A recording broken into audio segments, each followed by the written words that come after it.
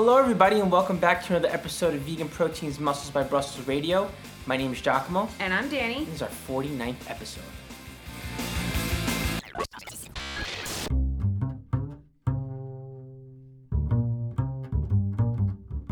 So we are back from the cruise, the vegan cruise, which some of you may remember we went on last year. We are actually recording this podcast 2 days before it's going to come out, so we're kind of back on track there, whereas the last batch of podcasts we did back in January and mid-February. Now, hopefully we're going to record the next batch of podcasts going forward. But the cruise was absolutely amazing. We also went to our friend's wedding in Disneyland, which was pretty epic. I think on the whole, it was a super busy trip, and I questioned whether or not it would be worth it getting in, and then getting out and catching up to real life. I still think it was worth it. It was we did have a really interesting bout of classic Danny bad luck when we got to Disneyland. No. So everybody in the wedding party was going to go into the Disneyland park the day after the wedding, but we had to the wedding ended at like midnight, and we had to book it to Aruba to meet up with the ship in Aruba. Like, we got on the cruise a few days late. So we decided to go to Disneyland a couple days early because neither of us have ever been, and it downpoured the whole time we were there. And when I would post about it, people would be like, well, duh, you moron, it's Florida, it rains all the time. And I was like, actually, this is Disneyland in Anaheim, like LA. It never freaking rains, but of course it rained the whole time we were there. Yeah, you brought the rain with you, and I think you single-handedly brought the rain to a good friend's wedding. So I don't know, I think you're publicly admitting to thousands of people that you caused rain on somebody's wedding day in Disney, Danny. I don't know. The rain actually held off for like the 45 minutes of the ceremony, which was a beautiful ceremony. But Disneyland itself was so cool. I enjoyed it so much, and we have so many childless adult friends who are like obsessed with Disneyland that I was like, I gotta see what this is about. But I was really, really skeptical, and I walked away very impressed. Also incredibly vegan friendly as well, which I did not expect. Yeah, I think the coolest thing was we were at we were at the pizzeria next to the Toy Story? Yeah, if you guys remember the Toy Story movie where they go to the pizza place with the little aliens and the claw. We were at that pizza place. And we're walking around, and you're like, there's no vegan options. And I'm like, I'm sure there is. You're like, Giacomo, like, don't bother people. And I'm like, but that's what I do. I bother people. So I went straight up to the chef, and I'm like... You sure do, babe. I was like, hey, do we have any vegan options here? And they're like, well, I'm glad you asked. We have Day in the back, and we'll make a special vegan pizza just for you. And I'm like, see, Danny, it pays to open your mouth. But bottom line was all the staff was very knowledgeable. Like, you could throw the V word out, and whether they had options or whether they didn't, they knew where to point you to get something, and they were very familiar with veganism. Anyway, yeah, so I would say, like, food-wise, Disney was very vegan friendly. And then, so we went from one hyper-stimulating place, Disneyland, and we flew immediately to Aruba to get on the vegan cruise ship, which is also super, super stimulating. And even though we got on late, we were still there for 7 days. The cruise was 11 days this year. And it was just amazing. I think the food was even better than last year. The crowd was, no matter what, on a cruise ship, the crowds on cruise ships are typically just kind of like an older demographic, which I have no problem with. But I know that some of the younger folks who went were like, wow, there's a lot of older folks on this cruise ship. But I did notice from last year to this year that there were more younger people as well, which was kind of neat. It was just more of a mixed company sort of cruise. But the talks were awesome. The ports were super cool. My mom came, which was amazing because I've never, ever been on a trip with my mom in my life. So that was really neat, too. And yeah, we got to teach a whole bunch of super successful classes. It was kind of funny. We were supposed to teach these bands classes, like resistance bands classes. And we got on the ship and we were like, hey, where are the bands? And they were like, we don't have the bands. You have the bands. And we were like, shit, no one has the bands. All right, here we go. We're on a cruise ship and we have to teach a strength training class with no equipment. But we made it work. How? By using the towels as resistance. We did a lot of partner exercises using towels as sort of resistance bands, which sounds crazy, but it worked. Who needs barbells? Who needs dumbbells? Who needs resistance bands when you have towels, right? But no, it definitely did work. And outside of that, what I particularly enjoyed this year is we got to work on other things other than resistance training, which there's enough of on the cruise already, but I don't know, like mobility work and posture as it pertains to fitness is something that I feel is underrated. And I was really happy to be able to teach a mobility class. Your posture class went pretty well too, actually. Well, yeah, last year after teaching these like crazy boot camps, when I saw the people who came on this ship, and I saw that many of them were well over 60 years old. I mean, you'll be sitting at a dining table and sometimes you realize you're talking to somebody who's like 92. Like, they're not interested in taking a boot camp class. So I did teach one class that was specifically about fixing your posture and how to strengthen up the weaker muscles that give us poor posture and stretch the tighter muscles that give us poor posture. And I was thrilled. The turnout for like the first class I did of that, there were like 60 people that came out for that class. And it was on the 18th floor and there were no elevators. So those people really huffed it to go learn how to have better posture. So I give them credit. But we also spoke on an athlete panel that was outstanding. It was Giacomo and myself, Robert Cheek, Larry Krug, and Matt Frazier. Yeah, and we actually ended up teaming up with Matt Frazier of No Meat Athlete, and we put together a kind of huge course. I believe it ended up being called the Plant-Based Body Transformation. And it's essentially a course teaching how to figure out and calculate your own macros, how to track your food to hit those macros, strength training programs for gym or home to help you lean down and improve your body composition on a fully vegan diet that has a lot of flexibility within it. So we'll leave a link for that in the description notes here. But yeah, we put a lot of work into it. So we'll leave a link for that down in the show notes, and I definitely recommend that you check it out. Also, stay on the site for a while and check out some of No Meat Athlete's other courses because they have tons of them, and they're very informative, written by lots of experts in the field. One thing I really like about this cruise is that there are just so many different teachers out there, lecturers, people with just different ideas on how to consume a plant-based diet, basically.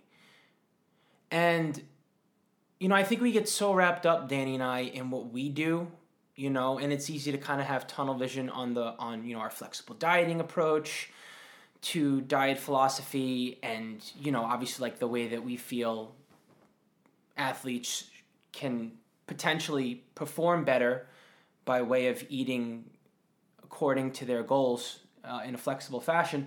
But, on this cruise, there's all sorts of different people out there, and some people are in it just for health, some people are in it for fitness.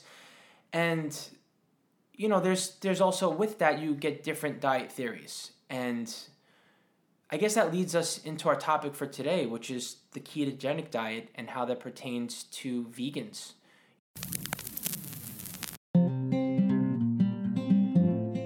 It's a good idea to have all of your ducks in a row in case anything is to happen to you. And I started doing some research, and I actually came across this company called Health IQ, and they're a life insurance agency that actually offers savings to very healthy people like vegans and people who lift regularly. And I thought that was really cool. So I started doing some more digging and learned some interesting things. So some things I didn't know were that vegans have 15% lower risk of all-cause mortality. Vegans have 34% lower risk of female-specific cancers. And people who strength train at least twice a week have 41% reduction in early death from heart disease compared to people who don't lift. But when you think about it, oftentimes we end up paying the same prices for insurance as people who are a lot less healthy. And this life insurance agency, Health IQ, actually can save you quite a bit of money if you go and take their Health IQ quiz and, prove to them that you're vegan and you lift and you're healthy, and they take you all the way from the beginning of like taking that quiz all the way through starting an application and underwriting the policy and all of that stuff that, you know, can be quite overwhelming. They kind of hold your hand all the way through that. And I personally just think that that's really cool. And it's something I didn't know about. So I thought maybe I could pass this information on to you guys. And, you know, perhaps it could help some of you out if you were thinking about doing this, but you weren't really sure if you're going to go that route. This is definitely a cool route to go. So if you want to see if you qualify, you can go get a free quote at healthiq.com/vegan proteins, or you can mention vegan proteins when you call and talk to a Health IQ agent. But definitely, if it's something you've been thinking about, you have nothing to lose by checking it out. So I highly recommend going and taking a look, because it could save you quite a bit of money just because you are living a healthier lifestyle.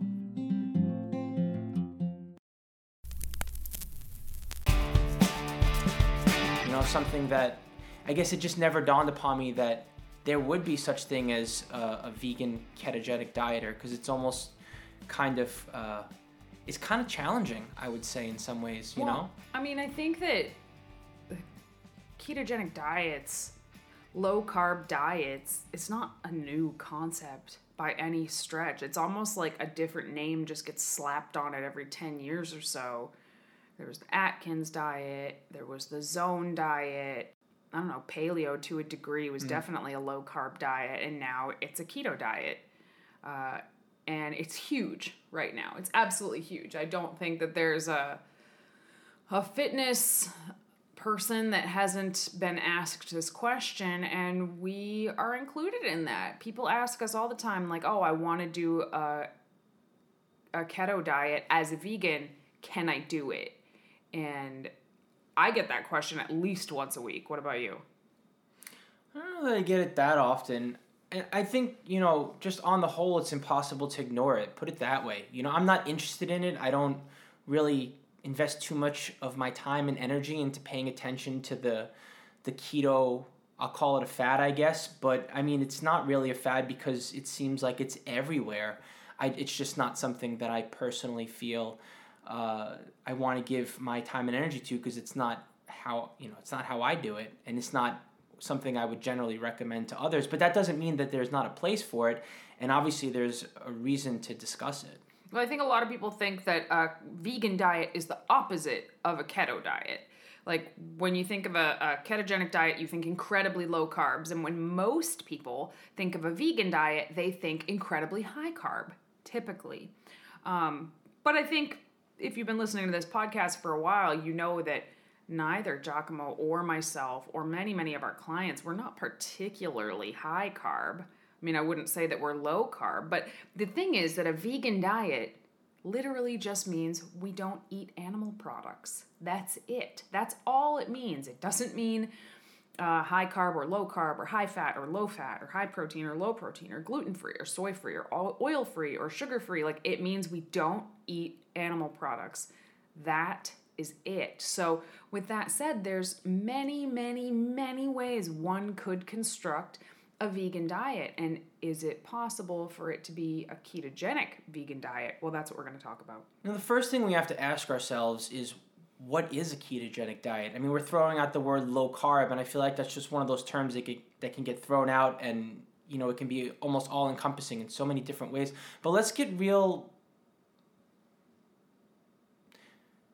definitive about ketogenic. Like, what is it exactly? Okay? Well, first, a low-carb diet is technically, I believe, described as anything where less than 50% of your daily calories are coming from carbohydrates. So most bodybuilders, powerlifters in general, I think already really easily can fall into a low-carb diet camp without even trying. Like, I wouldn't even have to try to fall into that camp. Yeah, and I mean, I do think it depends on the person as well, because some people can just survive on higher calories, where it's not even really considered low carb, I think, even if you're eating fewer than 50% of your carbohydrates from fat. And that's just the way I think about it. But, you know, then the other thing is, okay, so ketogenic dieters I guess the loose term is that they're consuming fewer than 5% of their calories from carbohydrates. I've heard some people say as much as 10, but definitely less than 10% of calories are coming from carbohydrates. But it's very low. Yeah, but it's more than how many carbohydrates or how little carbohydrates you're consuming. It's the intended effect of the ketogenic diet. And basically, the idea is you're winding up consuming so few carbohydrates that they're no longer a fuel to be converted into glucose. So essentially, your body takes fats and converts them into what they call ketones that have a similar effect on the body that glucose do, meaning you're using fat for energy. You're using fat for energy, and ketones, mainly beta hydroxybutyrate, BHB, is the byproduct of being in a state of ketosis. So, if you're only getting 10% of your calories or fewer from carbohydrates, where are the rest of your calories coming from? Typically, a ketogenic diet is a very high fat diet, somewhere between 70 and 80% of calories coming from fats, and the remaining 10 to 20% of calories coming from protein. So, a traditional ketogenic diet is usually very high in fatty meats and proteins, other fat sources like egg yolks, avocados, nuts and seeds, and green leafy vegetables. That is the main basis of a ketogenic diet. So somebody could literally eat like a bacon and cheese omelet with a couple of spinach leaves multiple times a day, and that could be a ketogenic diet, fried in butter and all that jazz. So when you think of a vegan diet, that's a lot of beans, grains, legumes, nuts, seeds, fruits, vegetables. That does sound like it's quite the opposite. But can it be done? It absolutely can be done. And to do it right, actually, we're looking at not necessarily consuming 5% of your calories or less from carbohydrates. We're actually looking at getting in under 50 grams of carbohydrates on a daily basis, and preferably around 20 to 30. And I think that's an important distinction to make, because when people sell the ketogenic diet to the public, they want to sell the idea of just eating a certain way, but to actually have the intended effect, we're looking at far fewer carbohydrates, I think, than most people say you should be consuming to be in a ketogenic diet. So, the very, very short answer, can you do this as a vegan? Yeah, you can. What we want to talk about is, would you want to? Like, what are the pros and cons of doing this? And I say this as somebody who has done it. So I've done it because I am a firm believer in always experimenting and always trying out all sorts of things on myself and or Giacomo before we ever... but just to see for ourselves sort of how things feel, how things go. We would never prescribe something for a client that we hadn't actually been through ourselves, really. So yeah, I know that it can be done. I definitely had my carbs below 50 for a while with very high fat and pretty much the same protein. So I actually think my protein was a little bit higher than a traditional ketogenic diet when I did it. But I'll give you a spoiler alert real fast here. Calorie for calorie, and this is key, when calories were equated, I did not have any better fat loss results on a ketogenic diet than I did on my regular bodybuilding diet that was higher in carbs and lower in fats with about the same amount of protein. So there's my little spoiler alert there. But okay, should we start by talking about the pros? I think we should start by talking about the pros, because I think most vegans just really hate even the idea of a ketogenic diet, and I get it.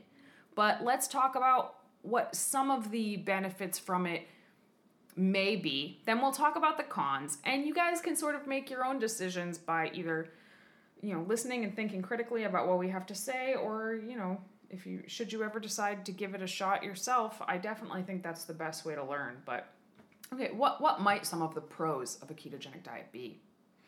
I mean, honestly, I'm going around in my head over and over again. I feel like there's one clear major pro to it, and I can't really think of any other one. So I'll just go out and say what I think is the benefit of doing a ketogenic diet, and that would be being able to stick to your diet. For some people, eating a high-fat diet can be satiating, and it can make them have an easier time adhering to their caloric needs for the day. For sure. And actually, that's what a lot of the studies have shown, is that if you equate calories, right? So if you have two groups of people eating in the same caloric deficit, one person doing a more standard sort of moderate carb, moderate fat, moderate protein approach, and another group doing a ketogenic diet, the ketogenic dieters were actually able to stick to it a lot better than the more traditional dieters, which I found to be very interesting. And I think about, like, why might this be?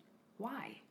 Well, one, I do think that the higher fat diet with, you're not getting much in the way of carbohydrates, obviously, but many of the carbohydrates that you are getting are coming from fiber. So we have this super high fat, moderate protein with some fiber thrown in. That's going to be more filling, right? Then let's say you have the other camp where they could eat, what's a good example? Like a Snackwells. Do you guys remember Snackwells? This is the second time I've mentioned Snackwells to somebody this week. Do you remember Snackwell cookies? The green label, anything with the green label. It was like in the 90s. It was good. They were essentially like diet cookies and like diet Hostess cake type things. They were pretty tasty, but they were low in calorie. But it's kind of like when you eat an Oreo, like who eats one Oreo? You want more Oreos. So even though they were low in calories, they are pretty palatable. So you want to eat more of them. And I think that just makes it harder for a lot of people to stick to in general, because those foods typically, in my opinion, taste better than just high fat but no sweets food. We think of food that's really high in fat as being really tasty. And it is, but it's typically tastier when it's mixed with something sweet. Then it becomes a hyper palatable food. Good point. So I don't know. It's just a theory, but the data shows ketogenic diets are kind of easy to stick to. The other benefit, I think, for a lot of people is just that you would have more stable blood sugar.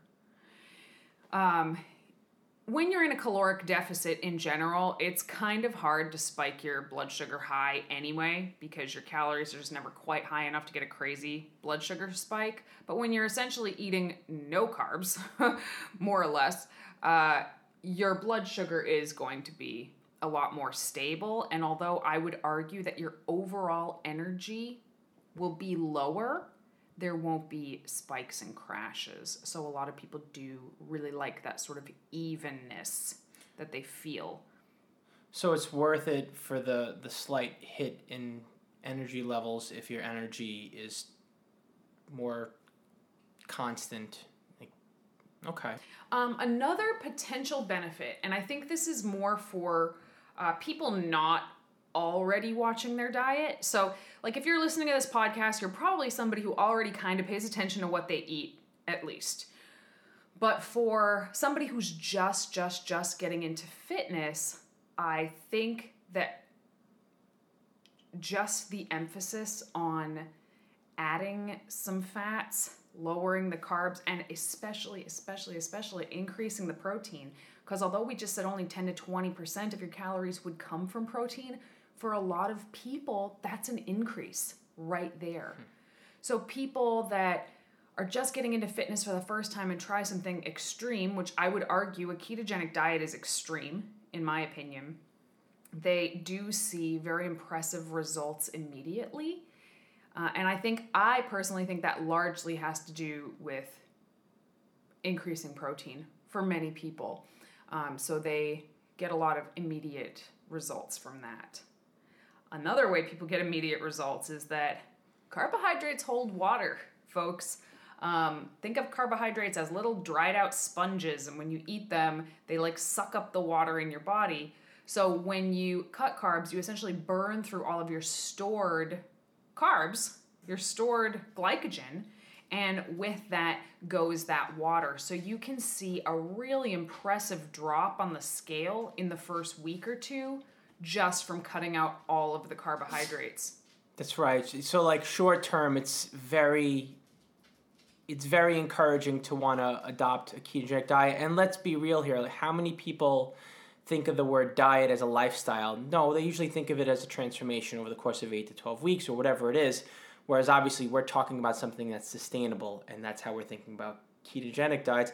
It's funny, I remember when the Atkins thing started to blow up back in the, what was it, like, I mean, it was started in the 70s, but it started to blow up in the 90s. And I remember all my friends being like, I'm going to drop 10, 15 pounds because I'm going to do nothing but eat meat and no carbs and whatever. And it was like, and they did, and they dropped a whole bunch of weight, but a lot of it was water weight, but they didn't even care. They just liked to see the number on the scale go down temporarily.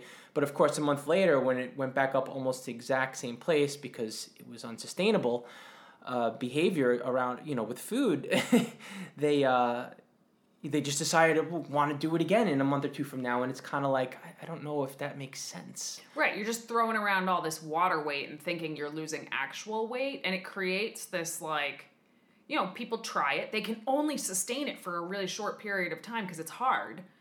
And, they lose, like you just said, 10 pounds in 2 weeks. Holy crap. But then they can't sustain it. So they quote unquote fail and fall off. And, they eat the bread or whatever. All the weight comes back. And they're like, man, that keto diet, that was the answer. I should have just stuck to that. When really it was a caloric deficit coupled with the fact that, they lost all this water weight from cutting carbs.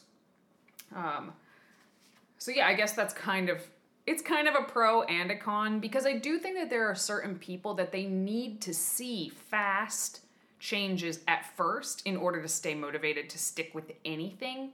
So as much as Giacomo and I, we love slow, sustainable methods. We really do. We also understand that for some people, losing a pound a week, that is not motivating to them. They need to lose, 5 pounds in the first couple weeks in order to have the fortitude to keep going. This last pro that I have here, it's kind of a manipulation of data, and I see it a lot, so I definitely did want to mention it, is that a lot of the research shows that a ketogenic diet can improve someone's HDL, so their high density lipids, their good cholesterol. So it increases their good cholesterol. But what they fail to mention is that it also increases their bad cholesterol. And although, yes, we do want our total cholesterol to be below a certain number, a lot of it comes down to the ratio of high cholesterol to low cholesterol. So if high is going up, but low is also going up, I don't think that's really a good thing. We wouldn't need crazy high numbers of high density cholesterol if we didn't have really high numbers of low density cholesterol. It's kind of like when you meet somebody who's like, dude, I put on 15 pounds of muscle. And it's like, yeah, but you put on 40 pounds of fat, friend. It's kind of like that. So, I don't know, just some interesting stuff. But I do think there's some benefits to eating pretty low carb for certain types of diabetes. And of course, that's way out of my scope, but it's just something that I've witnessed, and I definitely think that it's probably something worth trying for somebody who has really, really unhealthy levels of sugars. Although, usually when somebody has very bad blood sugar and type 2 diabetes, a lot of times there's heart problems there as well, and I don't necessarily think that a super high fat diet or high protein diet would be particularly beneficial for them. So yeah, definitely something to chat with a doctor about, but something to consider at any rate. All right, let's talk about some of the cons. I feel like I've been talking a lot, so I'd like to hear your thoughts here. I think the biggest con to the ketogenic diet is a lack of energy, honestly. Who cares if your energy is even keeled if it just sucks, And also, why wouldn't you want a spike in energy before you trained and a surge of energy after you trained to recover? I guess is where I see holes in this way of dieting. Like that's what you want. That's what you want as an athlete. You want to be able to perform and recover. So I guess like in one sense, I understand the potential benefits of dieting this way as a lifestyle, even if it's extreme. But in terms of furthering yourself as someone who's athletic minded or physique minded or both, I guess that's where I have a hard time seeing the value. Because to me, it's all about what's going to make me a better athlete. I think for a lot of people, I agree with you, by the way. I think that if performance is the goal, I don't think a ketogenic diet is particularly helpful. But for a lot of people who try a keto diet, performance is not the goal. Weight loss is the goal. Okay, so we're talking about weight loss, but is weight loss the only goal, or is it their physique? And in my opinion, it's almost always physique, whether they are fixated on the number scale or not. Like, it's still at the end when they're done getting where they want to on the scale, they want to see their body look a certain way.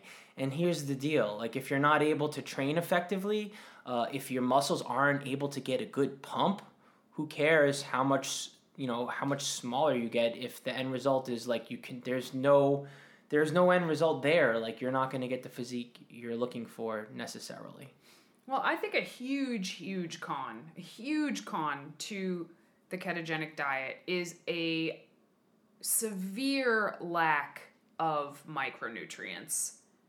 I think that's huge. You cannot have a variety of vegetables, fruits, beans, grains. You just can't have that and fit a ketogenic diet requirement. So think of all of the fruits that you're excluding. Think of all of the beans that you're excluding. Think of all of the fiber you're excluding and all of the benefits that we've seen fiber to have. Like, if I see one more study that says, wow, fiber's really good for you, like, I'm going to rip my hair out. Like, no shit. Haven't we've done this. We've figured this out. Let's move on to some other more pressing studies. Like, it's one of those things that's such a no-brainer. Yes, fiber is incredibly good for you.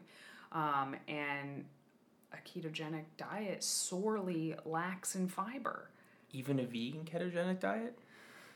Yeah, I mean, I think so. I mean, a vegan ketogenic diet is, in my opinion, it's not even arguably healthier than a regular one.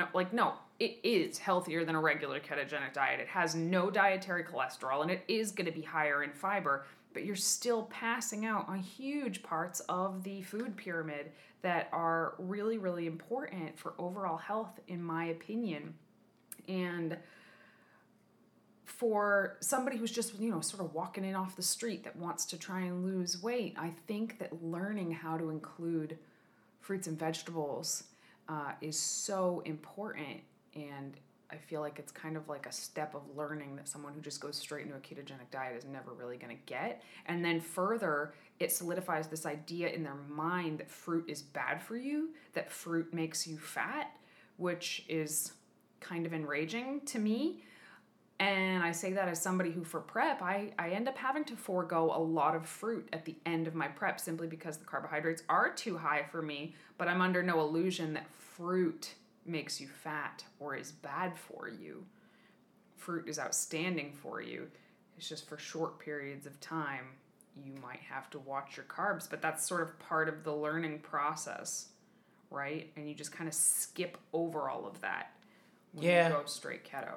I mean, it's the age-old question of, all right, we get it, calories in versus calories out, and the fewer calories in and the more calories out equals weight loss. And I think for the most part, listeners to our podcast get that, but they come to us because they're like, all right, well, I understand that, but how do I stick to fewer calories? What's the deal? And like, obviously, I think people understand, like, we take a balanced approach, but it's more than just that. I mean, there are tools and tips and tricks, and we're like sort of evaluating this particular way. But yeah, I mean, it's just so restrictive. It's like, let's just keep switching between carbohydrates, fat, and protein and figure out the next macronutrient to attack and restrict while going hard on the other two. And I mean, how many decades on end have we been doing this? I just can't believe we're almost in the year 2020 and we're still trying to restrict a single macronutrient. It's just mind-blowing to me. Well, another thing that I think is actually potentially dangerous, like immediately dangerous about a ketogenic diet, is the fact that, like we mentioned earlier, carbs hold water, and they keep us hydrated. You know, having water in our bodies keeps us hydrated. When you're following a super low carb diet, your body's not really holding water very well, so you're passing a lot of it, which also means you're pretty thirsty because you're not holding on to water a lot. There is a high risk of having electrolyte imbalances if you don't actively make sure that you're somehow getting in like sodium, potassium, mainly sodium and potassium.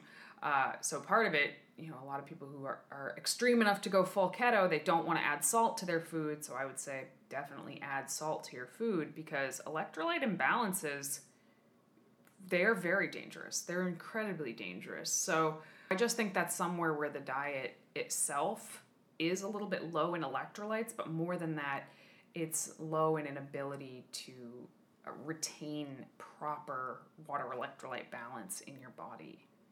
I think something else worth mentioning is the entry point for this way of dieting is pretty challenging. You know, I would say it takes a solid 2 weeks before your body even learns to start using fat somewhat effectively. Ooh, so yes and no. I'm going to jump in here. Okay. So I think ketogenic diets have this super all or nothing mentality. I'm in ketosis or I'm not in ketosis. When you're in a caloric deficit and you're in that deficit for an extended period of time and you are tapping into body fat stores, right? That's kind of the point. Whether you're eating moderate carbs, low carbs, no, it doesn't matter. When you're in a deficit and you're tapping into body fat stores, we are visiting a state of ketosis sometimes multiple times a day. You might not be staying in it for a full 24 hours at a clip like you are on a ketogenic diet, but we're still getting there. Even in a regular, more macronutrient balanced dieting approach. If you took me at the end of prep, I was definitely not on a ketogenic diet, but I was definitely in a caloric deficit, and I peed on a stick, I would have been in ketosis more often than not.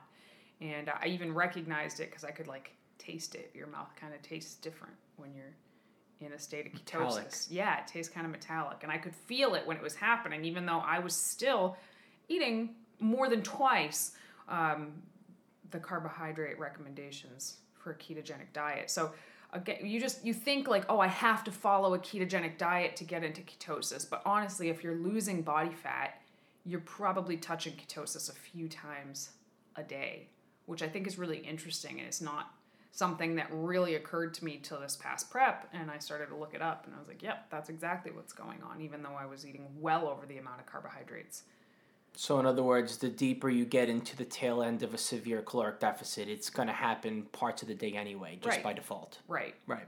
So just this is a side note, one of the really popular supplements that I see sold now is ketones. You can buy ketones. So now that we've kind of explained what ketosis is, how bizarre is that? Like you're buying a byproduct of being in ketosis and taking it. It doesn't put you in ketosis. It's just taking the byproduct of ketosis. Okay, so you grab these raspberry ketones or whatever they are and you ingest them and they just make you better metabolize fat?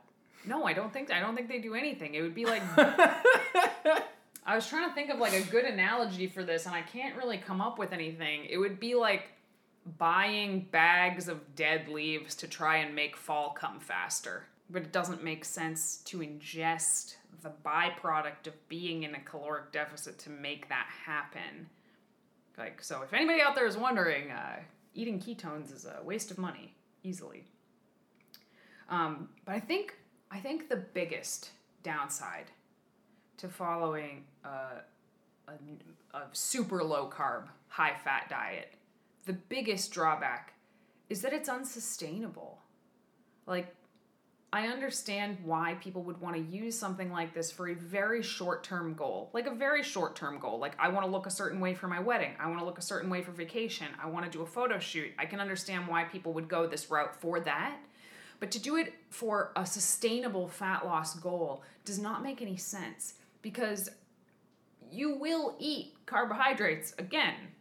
Like, find me somebody who has committed to never eating carbohydrates again for the rest of their life, and I'll show you a liar. Like, it will happen. So, what do you do from there? It's almost like when you do decide to start eating carbohydrates again, a lot of people experience binging when they have carbs again, because, sugar in many ways acts like a drug in the brain, and when you haven't had it in a long time, you're a lot more sensitive to it when you do have it. So the rate of weight gain for people that have stopped a ketogenic diet is enormous. Yeah, and I mean, it's obviously, I think, if we're being real here, I think it's somewhat more challenging as a vegan versus a non-vegan to do a ketogenic diet, but then they're both equally as unsustainable. From a health-based standpoint, the vegan ketogenic diet is more sustainable, I guess is my opinion. Because if you're going to do nothing but eat meat all day long, could you imagine the dietary cholesterol coming into your system over and over again? You can't possibly metabolize that all.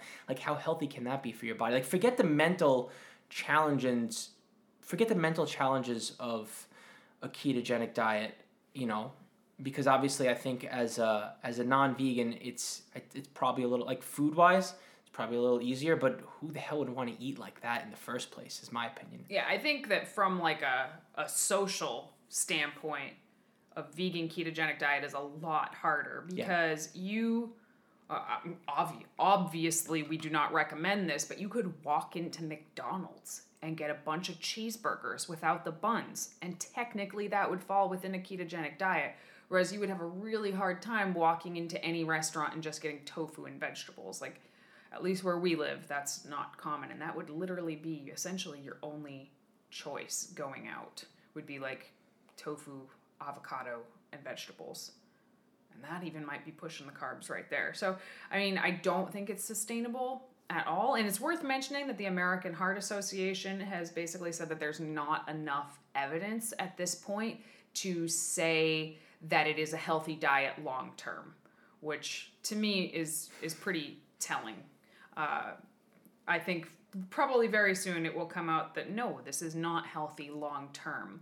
But I do think that there are some things we can take from this. I don't like saying something is all good or all bad. I think there are some things that we can take from this, and I think one of them is that you can, for a few days, if you want to, go ahead and limit your carbs quite a bit, replace them with lots and lots of produce. So, technically this wouldn't fall into a ketogenic camp because it's not super high fat, but you could pull out carbs quite a bit if you, for example, knew that you were going to have a big celebratory weekend of eating out.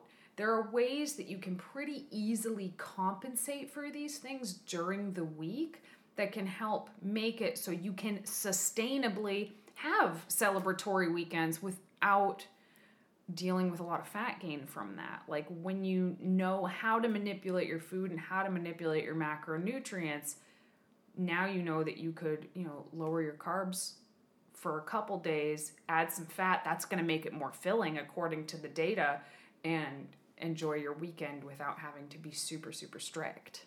Right. Or even increase your protein a little bit, or increase the fiber content in your diet by consuming more fibrous carbohydrates. The elements that work from a satiety standpoint in a ketogenic diet, you can apply them to your daily dietary needs in a sustainable fashion instead of going totally extreme, because more is not necessarily better.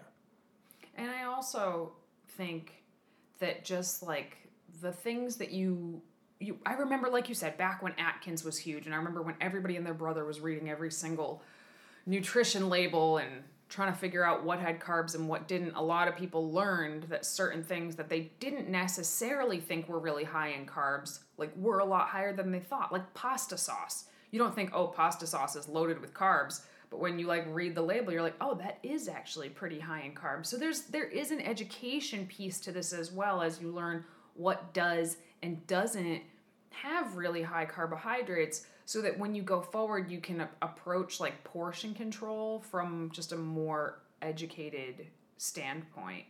So you know when you go out for Italian food that when they bring you your dish of pasta, first of all, you can look at it and be like, okay, that's straight 4 servings of pasta right there. So you know that it's not like a normal portion. You're looking at probably almost 200 grams of carbs in pasta right there. Then they load it up with sauce, which you now also know has a lot of carbs in it. And then there's a side of garlic bread. And just knowing that, you can make more informed choices about what you're going to eat at that dinner. Yeah, I think it's funny. It's like we bodybuild, right? And so people look to us to figure out how to manipulate their physique because we do this extreme sport and we get extreme results through, I'll say it again, an extreme way of being, the competition prep. It's crazy. It's something we don't recommend most people do, honestly. But that being said, that's not what bodybuilding is about. Competitive bodybuilding is a long game. You have to find a way to sustainably diet on a consistent basis to maintain your body composition and continue to perform, not just when you're competition prep and stage lean, year round. And I'm not saying that you need to stay lean year round, but you need to find a way to be disciplined without being militant about being disciplined. Does that make sense? So I guess what I'm saying here is most of our diet philosophy, not so ironically, is centered around being balanced, because that's what's going to keep you doing this for the long term. And then we apply that balance towards the competition prep. So yeah, I guess, our take on it is that no, we don't recommend a keto diet for anybody. I've never recommended a keto diet for a single client. Have you? No.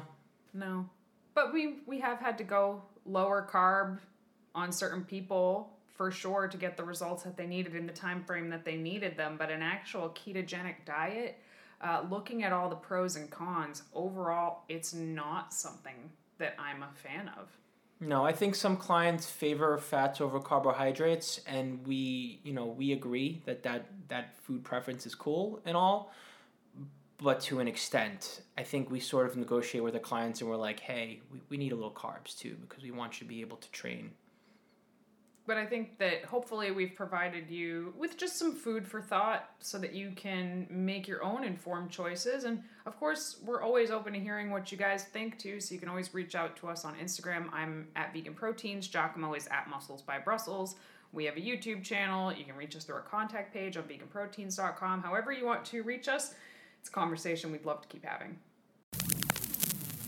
And I actually came across this company called Health IQ. And they're a life insurance agency that actually offers savings to very healthy people like vegans and people who lift regularly. So some things I didn't know were that vegans have 15% lower risk of all-cause mortality. Vegans have 34% lower risk of female-specific cancers. And people who strength train at least twice a week have 41% reduction in early death from heart disease compared to people who don't lift. But when you think about it, oftentimes we end up paying the same prices for insurance as people who are a lot less healthy.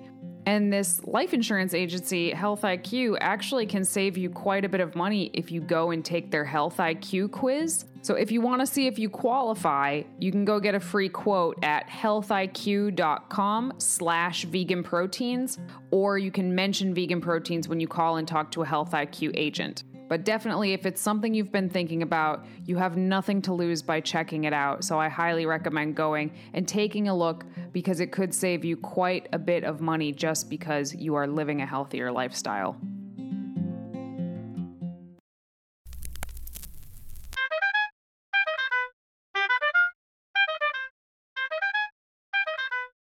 All right, moving on to our question and answer segment today. I can barely read Giacomo's handwriting. This is from, I think, at Lindsay Paws on Instagram.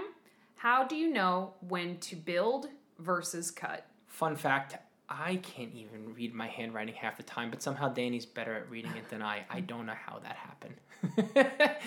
How to build, when to build versus when to cut. That's the question. All right, well, I think this is going to depend on the person, but on the whole, I would say to earn 4 weeks worth of cutting, you want to be bulking for at least 6 months. But when I say bulking, I don't mean like just straight out, gaining pounds on pounds, but like being in some sort of a caloric surplus, even if it's a modest one.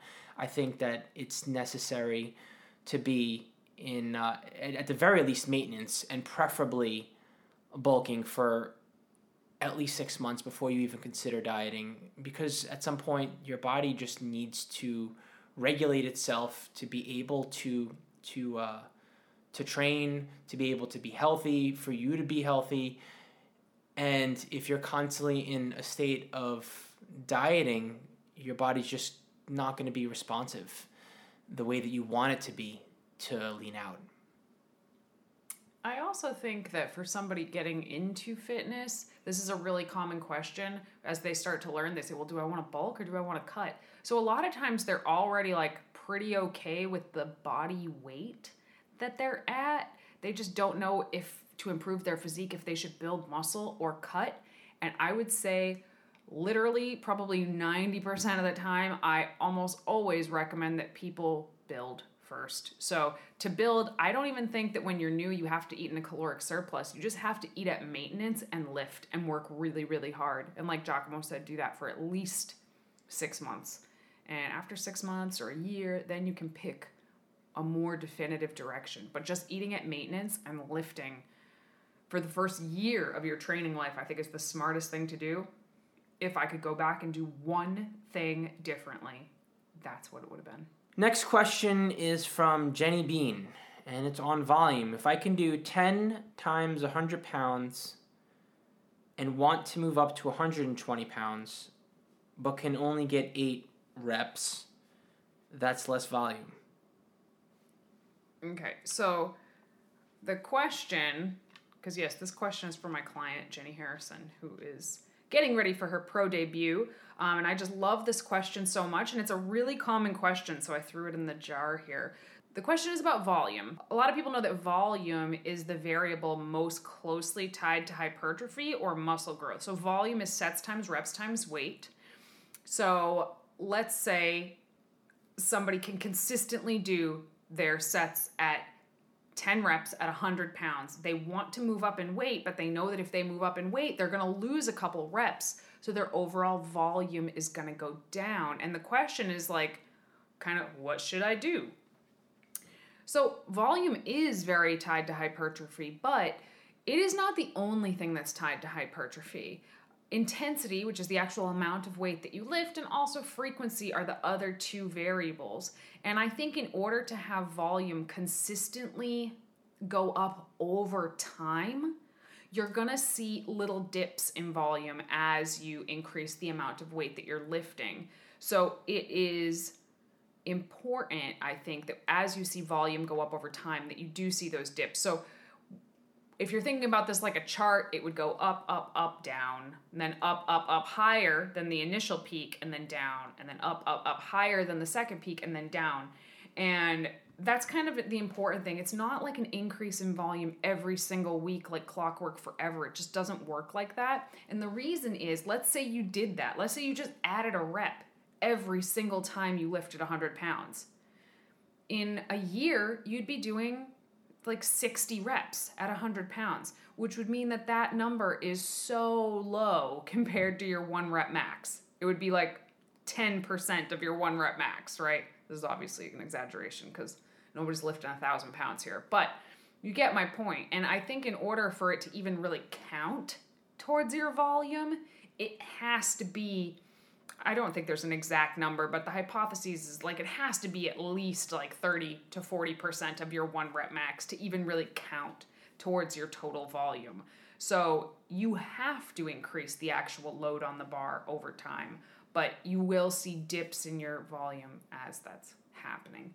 I hope this makes sense. I actually want to make a YouTube video about this that has like charts, and I have an idea of like a diorama I'm gonna make. It's gonna be super nerdy, but I hope that happens because it's a hard concept to explain without actually like showing it.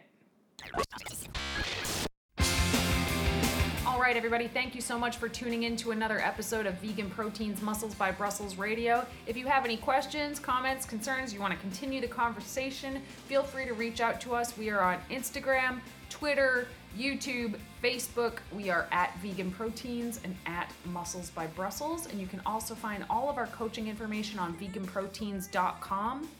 Again, thank you so much for tuning in. My name is Danny. And I'm Giacomo. And we will talk to you soon.